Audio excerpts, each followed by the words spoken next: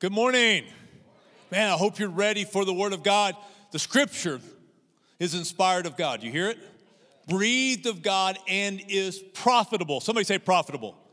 That is what we're after. God wants to move us forward in life. So, man, it's a joy to have you. It doesn't matter if you're at one of our physical campuses that are on the north and south ends of Abilene. Maybe you're part of our online family. Love having you with us as we encourage each other to take our next step with Jesus. Because when we journey with Jesus, when we take steps with Him, it leads to God's best in life. One of the things I value so much around Beltway Park, love that we value it, is that we hold to a belief. We are utterly, absolutely confident of this, that God is going to take us. I mean, let's be honest. There's really nothing world famous about us, is there? When I travel the world and I tell them I'm from Abilene, that means there's a lot of explanation that has to happen afterwards to tell them where Abilene is in relationship with, as you know, Dallas, Fort Worth, Houston, and things like that. I mean, there's not a lot of people that know our city. There's not a lot of people that know our church. That doesn't matter. God made a promise that He would take a no-name church on the edge of a no-name city of the world, and He would use that church to touch the world for eternity. And I want to let you know He is doing that, man. You can just pick it. We are in India. We are in Ghana. We are in Israel and China and the Ukraine, nations around the world. We have 95 ministry partners around the United States and around the world where we partner with for the sake of the gospel to the nations of the earth. In 2023, we are going to take 35% of our general revenue and we are going to use it to do two things. We are going to show the love of Jesus to our city. We're going to love our city and we're going to love the world. Come on, is that not incredible? We love that reality. Because of that, one of the privileges of my life is I sometimes get to travel to partner with our partners. And I actually love it. I never dreamed that this boy from a small town in the Texas Panhandle would be going to the places of the earth. But I've been to so many different cultures, and I love the beauty in differing cultures and the various ways that we do life and faith. But I'm just going to say straight up, my comfort zone is in being an American. I mean, to be really more honest, my comfort zone is being a Texan. You know what I'm saying, right?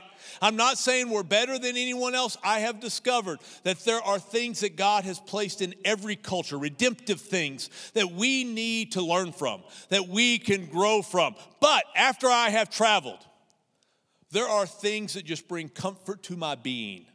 And I make sure that I do those things pretty quick. Like, one of the first meals, if not the first meal that I eat upon return to the United States and to Texas is Tex-Mex. You know what I'm saying, right? Listen to me. Some people will tell you when you travel, we've got great Mexican food where we are. Do not believe them. It is not true. Even in Mexico, it is not the same, man. They got good Mexican food. They don't have good Tex-Mex. You know what I'm saying? That's where I'm at. The book of Revelation says that at the end of time, right after Jesus returns and finishes the restoration of all things, that we're going to celebrate that restoration of all things with what's called the marriage supper of the Lamb. Now, I have a theory. I don't know that this theory is accurate or true, but it is my theory that the marriage supper of the Lamb will be a potluck. It'll be all the foods from various cultures of the world. We as Texans, we're going to bring something. We're going to bring chips and salsa. You know what I'm saying, right? Maybe even more than salsa. We might just have an array of dips. We'll have some good guac over here. We'll have some good queso. I am just saying, that is my go-to when I get back. And when I'm eating Tex-Mex, there's a question. It's a question I not only like, it is a question I adore. It's a simple question. I love to hear, do you want a refill?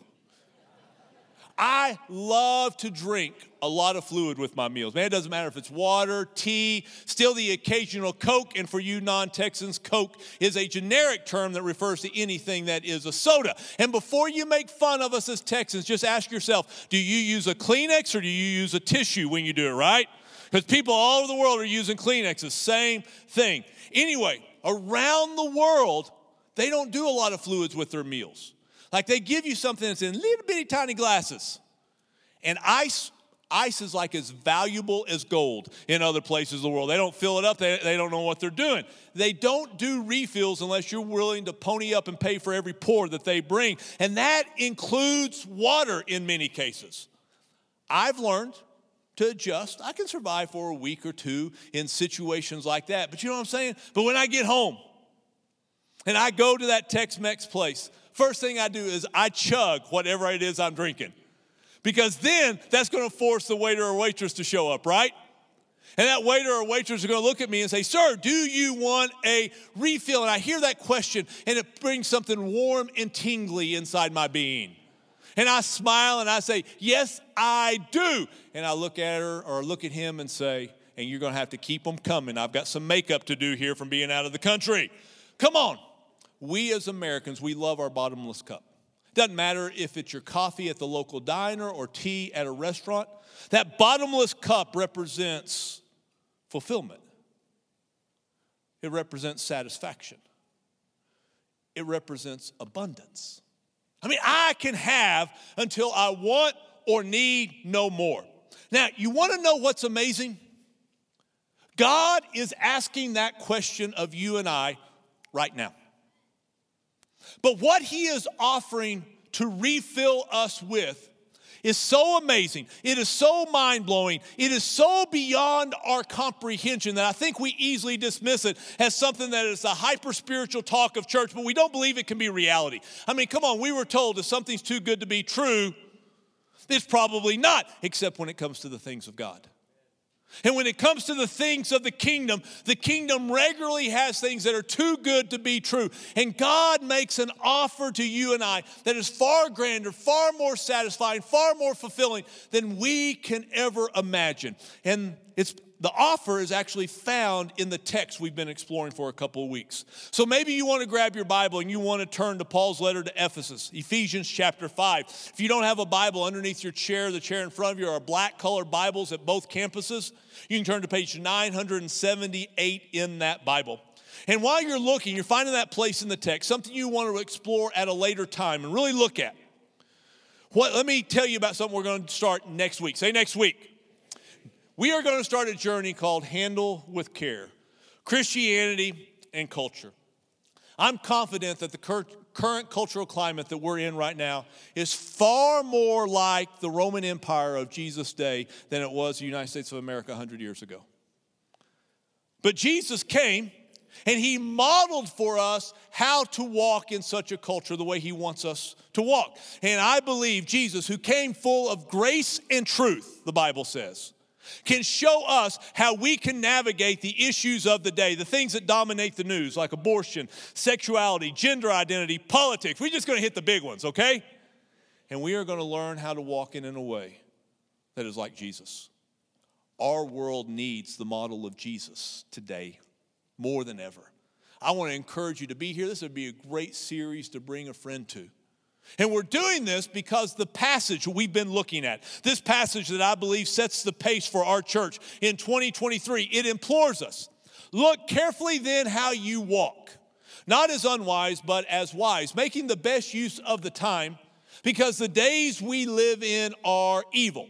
In the Bible, the idea of walking is an image of the choices we make each and every day. Listen to me. The choices we are making every day are taking us somewhere. And the Bible says that, watch your steps. Make sure you're going where you want to go.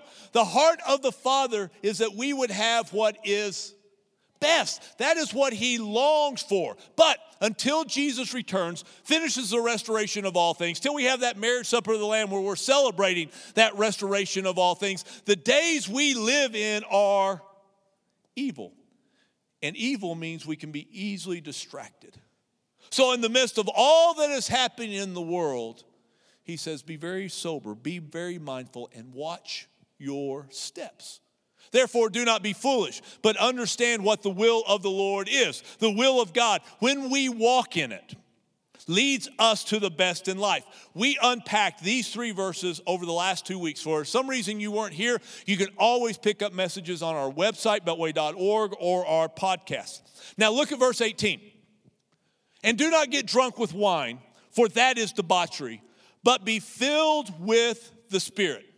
Now, the way this command is written in the original language, it refers to something that's not one time, but something that is continual. Like I could tell you that this verb be filled is in the present passive imperative, but you're probably going to say, well, that's just all Greek to me. You're just going to have to trust me in the moment that when the original reader looked at this and they heard the phrase, but be filled with the Spirit, they knew it actually reads, be continually filled with the Spirit.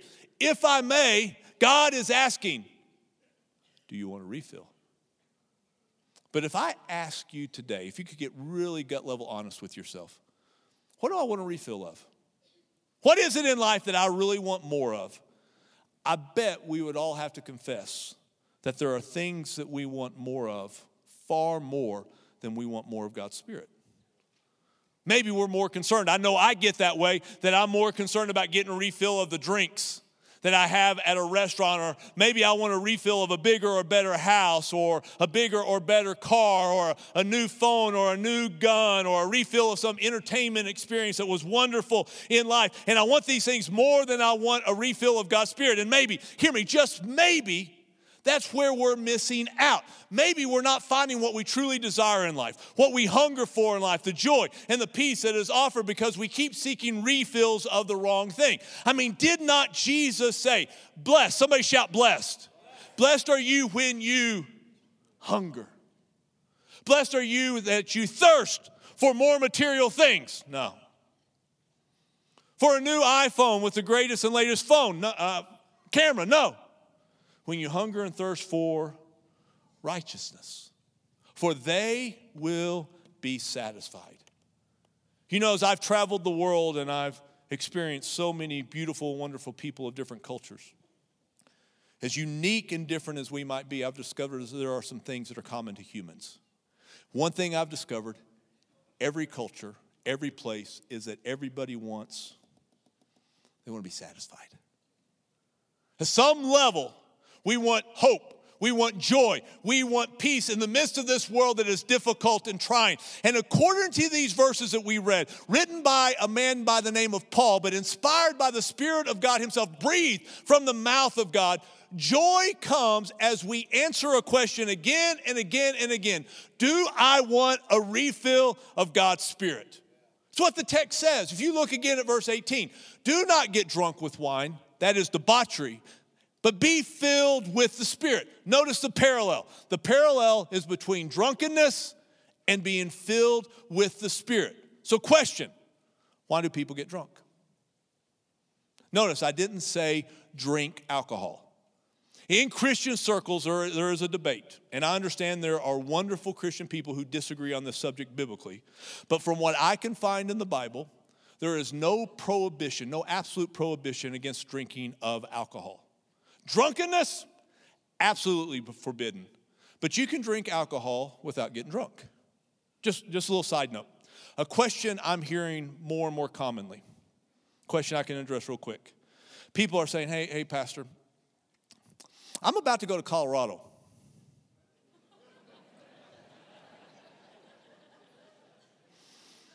And they got these things called brownies that ain't just brownies. You know what I'm saying? They got gummies that just aren't gummies, and I'm wanting to know, well, can I participate? You know what I'm saying? You know, there's currently 21 states that allow for the legal use of recreational marijuana. But just because something is legal doesn't make it moral. By the way, you can go to counties in Nevada, and there's other things that are legal, but they're not moral.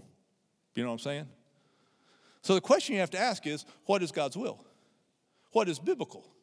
Now, you can do a search all day long. You can use the greatest of search engines on the internet, and you can try to search for the word marijuana in the Bible. It does not exist. It's not nuanced in the ancient languages or anything like that. But when the Bible is silent about the subject, it doesn't mean it's utterly silent. What we do is we take principles and we apply them to the subject. So what principles of the Bible might we apply to the recreational use of marijuana?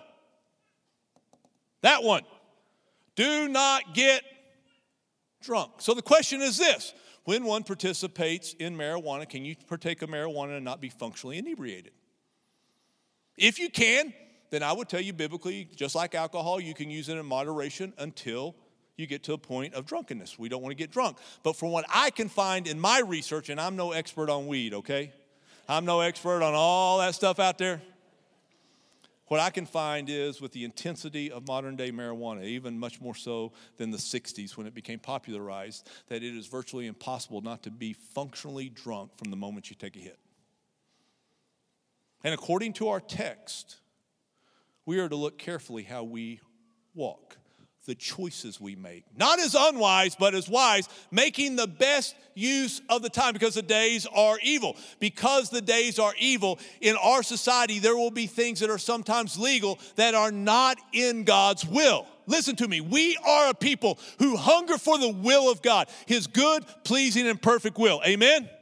That is our people. So think with me. Why do people get drunk? Whether it is the immediate inebriation of taking a substance like marijuana, or it comes from getting refill after refill after refill of alcohol.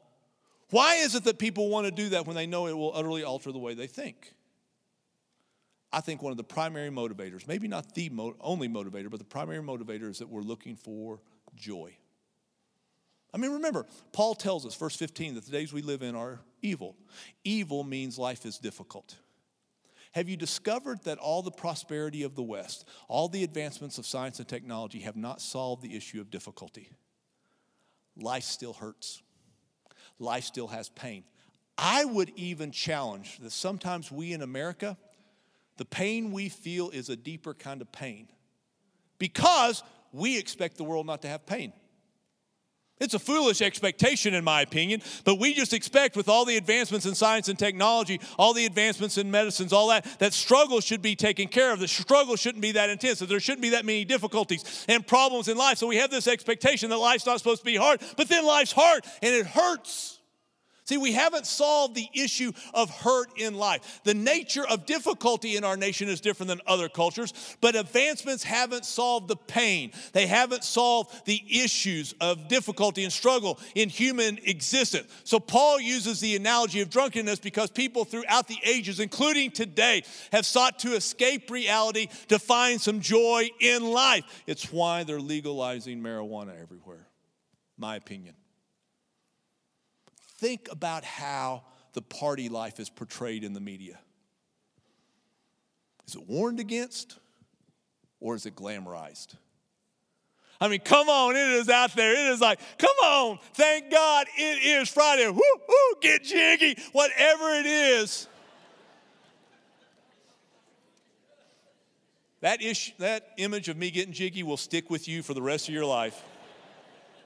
You will try to poke your brain's eyes out, but you won't be able to do it, okay?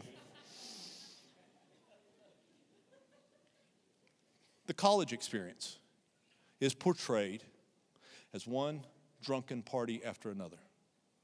Why? Why? We do it primarily to forget, to escape. Why do we want to forget and escape? Life is hard. If I forget and escape, I can be joyful. We want joy. We want joy so desperately that we know that when I enter into a state of drunkenness in my life, that I'm likely going to be a fool and make bad decisions. But the bad decisions are worth a little bit of joy in my life. We know that we enter into a state of drunkenness, whether it be, again, the immediate use of something like marijuana or some other drug or the ongoing refill of alcohol. We know I am making myself vulnerable to other people doing some very horrendous things to me. But I want joy so desperately, I'm willing to risk that. We all know that when I get drunk, the next morning there's a thing called a hangover. And you can drink the hair of the dog or anything else, and your head just still hurts. And there is the bowing to the porcelain idol. And yet we're willing to do it because we want just a little bit of joy in life. People want to be carefree. They want to be uninhibited. Want to be satisfied. And the tragedy of the day is that most Americans, sadly including many Christians, think the only way that I can do that is to take a mind-altering substance that pushes me away from the reality of this life so I can have a temporary joy in life. And by the way, we pursue other things that do the same thing. We'll talk about it in the next series. But a lot of our drive and sexuality that is unboundaried, is enacting the chemical drugs in your brain that do basically the same thing as marijuana and things like that. We're looking for this temporary joy. And what God is saying, do you hear it? Do not get drunk with wine. That's debauchery. It leads to debauchery. Instead, God is gently, but he's firmly saying, hey, I know the world's hard. There's a better way to deal with the difficulty of life that is the norm of our society. Make the most of your life. Find the greatest joy. Find satisfaction. And he says, do you want a refill? If you need more, I've got more for you. See, I can't help but think about what was said of the early church. It says in Acts chapter 4, after the early church prayed, and they were praying because they were being persecuted for preaching Jesus in their society. It says the place where they were meeting was shaken, and they were all what? Filled with the Holy Spirit and spoke the word of God boldly. Acts 13, and the disciples were filled. Somebody shout filled. Filled with joy and with the Holy Spirit. Come on. Don't most people get drunk because they want joy and they want courage? And here's what we know. We know drunkenness is a foolish courage. And we know drunkenness is a temporary joy at best. And God is shouting to you and I right now, there's another way. There's another way to have courage in life, a non-foolish means to find joy, a way that we can make the best use of our time to walk in the way that I designed for you to walk. And it all comes down to one question. Do I want a refill? Do I want a refill of God's Spirit? Let me encourage you. Don't dismiss this as hyper-spiritual church talk. And you're going to say, David, there's just no way this can be reality. It is too good to be true. Hear me. The work of the gospel. When we accept Jesus Christ, he does such an incredible work in our lives. A work that, we have to grow into more and more, but he does such a work in our lives that he turns our very being into a temple of the Spirit himself. Followers of Jesus carry the person and the presence of God himself.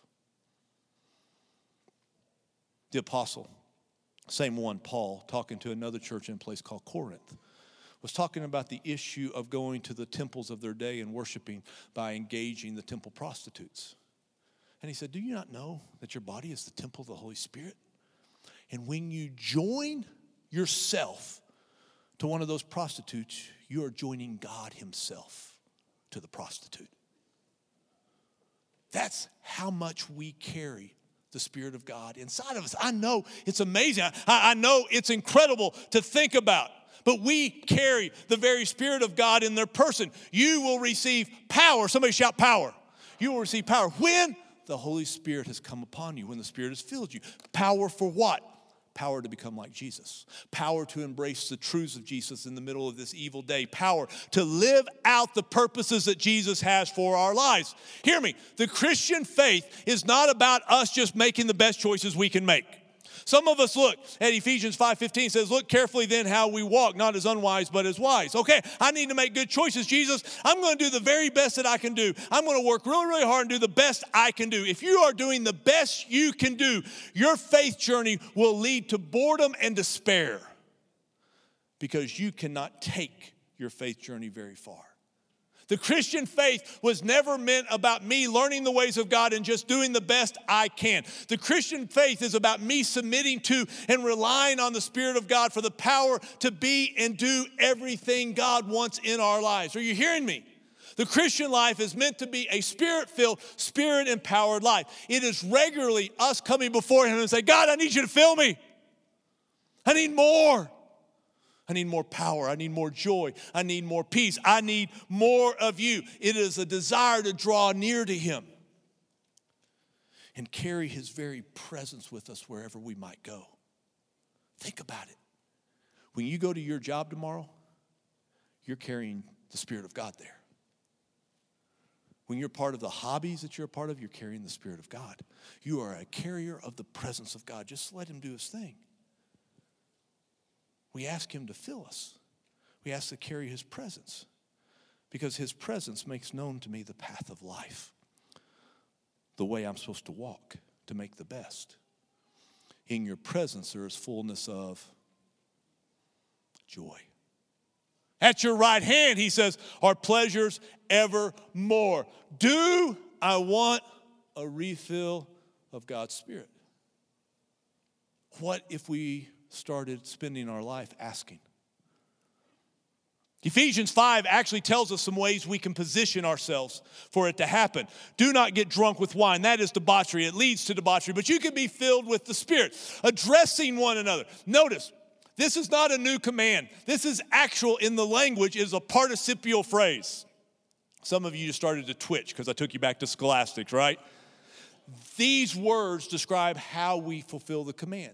Addressing one another with psalms, hymns, and spiritual songs, singing and making melody to the Lord with your heart, giving thanks always and for everything to God the Father in the name of our Lord Jesus Christ, submitting to one another out of reverence for Christ. Paul mentions here 4, I don't think they're the only 4, but he mentions 4 things that if we regularly do them in our lives, if we regularly put ourselves in these places, it will lead to us getting refilled with God's Spirit. Like he says, encouraging community.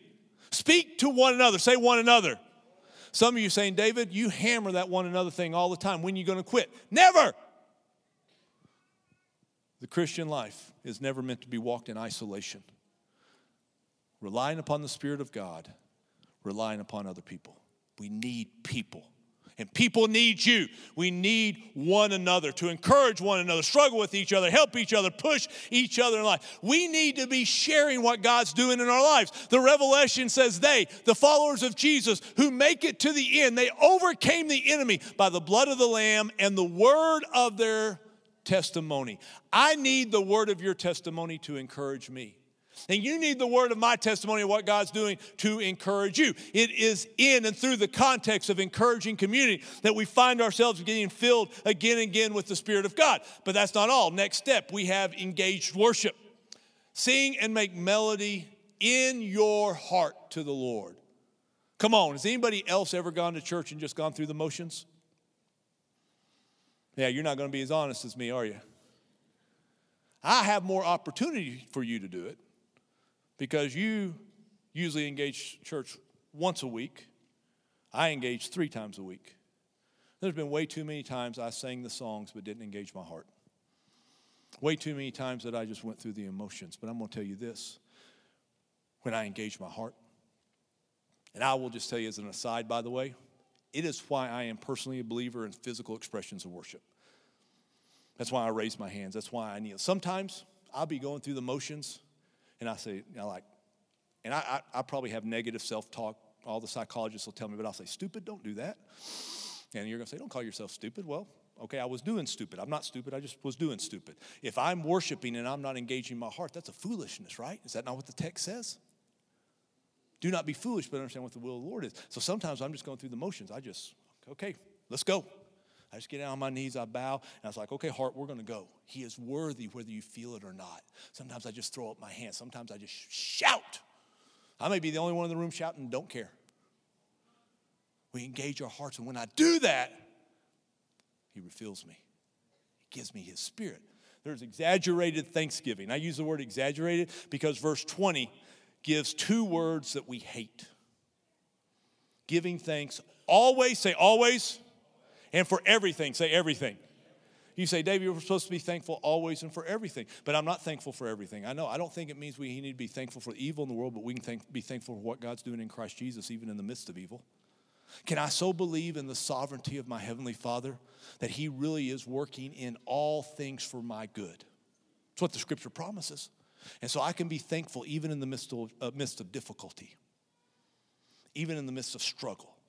Pick it. I lose my job. I can be thankful that I'm not facing the future by myself, but I got a Heavenly Father who has promised that even though I walk through the valley of the shadow of death, I will fear no evil. You are with me, your rod and your staff, they comfort me. The Lord is my shepherd. I shall not want. I can be thankful that he is there when I lose my job, when my spouse does something idiotic and makes a decision that they shouldn't be making. When I face, and you start naming it, the difficulties of this world, I can be grateful not for that, but for the reality of where I know God's going to be working in the midst of that. That is exaggerated thanksgiving. And when you begin to do that, you trust God in the midst of the difficulty. There's a filling of his very presence that comes upon our being. And then we have audacious engagement. Verse 21 says we are to submit to one another out of reverence for Christ. I don't think that means we create a church or a society where we have no authority structures. I think what it means, at least at some levels, I know this, the one who's submitted serves. So if we're submitted to one another, which I don't think is just us in the church to each other, but I think it's to some level those of us in the world, we serve. Our response to the evil of this day is not to escape, but to engage. And when we see the gospel doing a work through our lives, it brings joy to us. So the Spirit, what he does is he leads us. We step in obedience to what he is doing. Hear me. You will never feel qualified to serve in the areas that God calls you to serve. He'll almost always call you to something where you're saying, hey, I don't know that I can do that. But I'm going to step in faith. And when I step in faith, I trust that the Spirit of God is going to fill me, and he's going to empower me for the service that he calls me to do. See, there's an old saying. Saying is simple. God doesn't call the qualified. He qualifies the called. And if we will listen to his calling, step into the things that he calls us to do, he fills us with more of his Spirit and does through us what continually amazes us. Grew up in a little Baptist church. My grandfather's name was on the cornerstone. My dad was the youngest deacon ever, and my mom played the piano. I accepted Jesus when I was in Vacation Bible School, which I think a lot of people had at that time, and was pretty fired up for a while, and then life kind of took over, and anyhow, just started doing life, getting married, career, kind of lost my way to some degree, I guess. Not necessarily doing anything just horrible, it just wasn't really living the way I knew I should be. And ended up here in Abilene, Texas in '94, and it has since become our home, and Lord willing, we'll never live anyplace else. About 5 years into our new home here, we got into a new line of work and started AML. We do asbestos works where we got our start. That's what kicked it off. That's evolved into a lot of demolition and other things. 5 or 6 years ago, went to a men's retreat out in East Texas. A good friend of mine took me to that. Met some cool guys, and ever since things kind of shifted. And I grew up heavy on God, heavy on Jesus, but there was not a ton of Holy Spirit in my world for sure. But got very intentional about pursuing that, and still am today. 5 or 6 years ago, I was working. I was getting up every day and trying to provide for my family and be a responsible dad and make good decisions and hustle to the next ball game, and that shifted. About the time that I'd been to that retreat I spoke of earlier, I hired a lady, one of the finest Christian ladies I know, to be a business coach for me. And she asked me one day, she goes, okay, I can do this 2 ways. We can do this Jesus, or I can pretend I'm not doing Jesus, but I'm still going to do Jesus. I said, I'll take full on Jesus. She'd test everything, and I realized I hadn't had goals. I wasn't aspiring to do something. I wasn't maybe being who I was created to be. I don't know that I was necessarily created to be a contractor, but I feel very strongly that I was created to be a person, to love on other people, to lead and help and support and father, if you will. I hate to use that term loosely, but other people, and that's the role I've ended up in. We've seen some incredible growth, not necessarily financially, but just all of a sudden, 5 or 6 years, we have grown a great deal, and it's the people. And make no mistake, this vessel is about the farthest thing from perfect it could be as far as that. But I do know it's very real to me, and I get nudges and talked to, quite frankly, a lot. And try to listen, try to act where I can. I've watched it start to bleed over into my family. I've started to bleed over into my people, my guys I work with. The more I press in, the more I look for, seek after, search, however you want to say it. Not easy at all. I'm not saying all of a sudden everything got super easy, but really cool things have happened. And things that I didn't expect to, or things that I was like, nah, I'm not sure we could ever get there. Or that, I'm not sure that, well, yeah. As long as I remember it's not about me and what I'm doing. You just try to be obedient when you can. Don't be a knothead and not listen when you're supposed to. Come on. I love Trey's story. I know Trey, and he is a man who's very verbose. He uses words really well, and he's having trouble finding words. And the reason he's having trouble finding words is when you live by the Spirit, you're living something that is inexplicable in some ways. But shouldn't our journey of faith have an inexplicable nature to it? Something you just can't explain. I mean, the human experience is that way. I mean, if I ask you to define the word love for me, you would struggle and stumble, and you'd finally look at me and say, hey, you're just going to have to be in love to understand love. Or if I ask you to define the color blue for me, as if I had never seen. I mean, you can do some things, but I'm just telling you, you have to see blue to understand blue. There's things in our existence that have to be experienced to be understood. Don't shy away from that. It's the way it is to walk in the Spirit. I mean, I could tell you certain steps and certain things, but at some level, we got to seek it, as he said. We got to pursue it. We just got to ask, and the more we ask, sometimes we feel nothing, and sometimes we have encounters. Sometimes we wonder if I was just being foolish in my asking, and then other times we have moments with the Almighty. And I'm going to tell you, you're going to see the fruit over the course of years in your life. I get it. I get it. What we're looking for in life begins with asking a question. One that we have to live by faith. Do I want a refill of God's Spirit?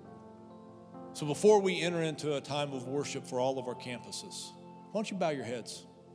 And why don't you be honest with yourself right now? I'm not going to ask you to raise your hand. I'm not going to ask you to respond to this one. So you can just be brutally honest and ask yourself, do I want a refill of God's Spirit? Which I know means the more I have of God, the more He is going to control. He's going to lead and He's going to guide, which is part of the struggle we have. I get it. Now, maybe you've never even thought about it. And you're like, yeah, I do. I just didn't know I did. But I do want more of God's Spirit. Ask Him to fill you right now. And go on a journey.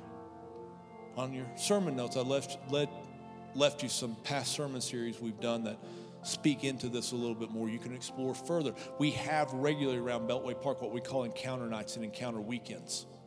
Those are times that we come just to specifically grow in walking by the Spirit of God. We have an encounter weekend coming at the end of February. You can just log it down and say, I need to be there.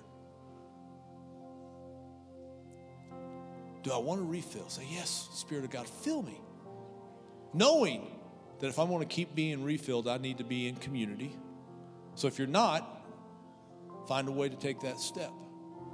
Know that my Thanksgiving game is going to have to go up. Thankful for all things, all the time. Everything and always. So trusting the Father. Our engagement of the world, our service of the world, God's Spirit is going to call us to step into love. That's what Jesus does. Jesus came. It said the Son of Man came not to be served, but to serve and to give His life as ransom for many. We are to serve and give our lives. The Spirit of God will empower you to do it. The easy one is engaged worship. You can do that here in a few minutes. Let's just not go through the motions. Father, it is hard for me to believe that with the struggles that still exist inside of me, that your Spirit is there. And yet I know from not just experience, but from the revelation of your word that is absolute reality. Thank you. Thank you that your presence is not one that comes and goes, but that you are very present in my being right now. Every follower of Jesus, you are present, oh God. But we ask for more of you. Based on your word, we say, yes, oh God, we want more. We want you to fill us, and we want you to push out everything that would hinder us from the life that you have called us to live, the ways that you want us to walk. Every thought that opposes you, every feeling that opposes you, oh God. We want you to drive those things out by the power of your Spirit. We want your Spirit to consume us. We need power to be who you've called us to be, but we say thank you even in advance. I say thank you now. Spirit of God, come. Come and fill us. Come and work among us. Move among us. We love you. And we ask, Spirit of God, would you give us moments of worship now where we encounter and walk with you, but we want more. We want from our worship, we want a life that honors you. So from this place, fill us through our worship, oh Spirit of God, that where we go to work tomorrow, where our hobbies might be, how we engage with our families, whatever we might do, people would see you and they would glorify you. Thank you, oh God. And it's in Jesus' name we pray. Amen.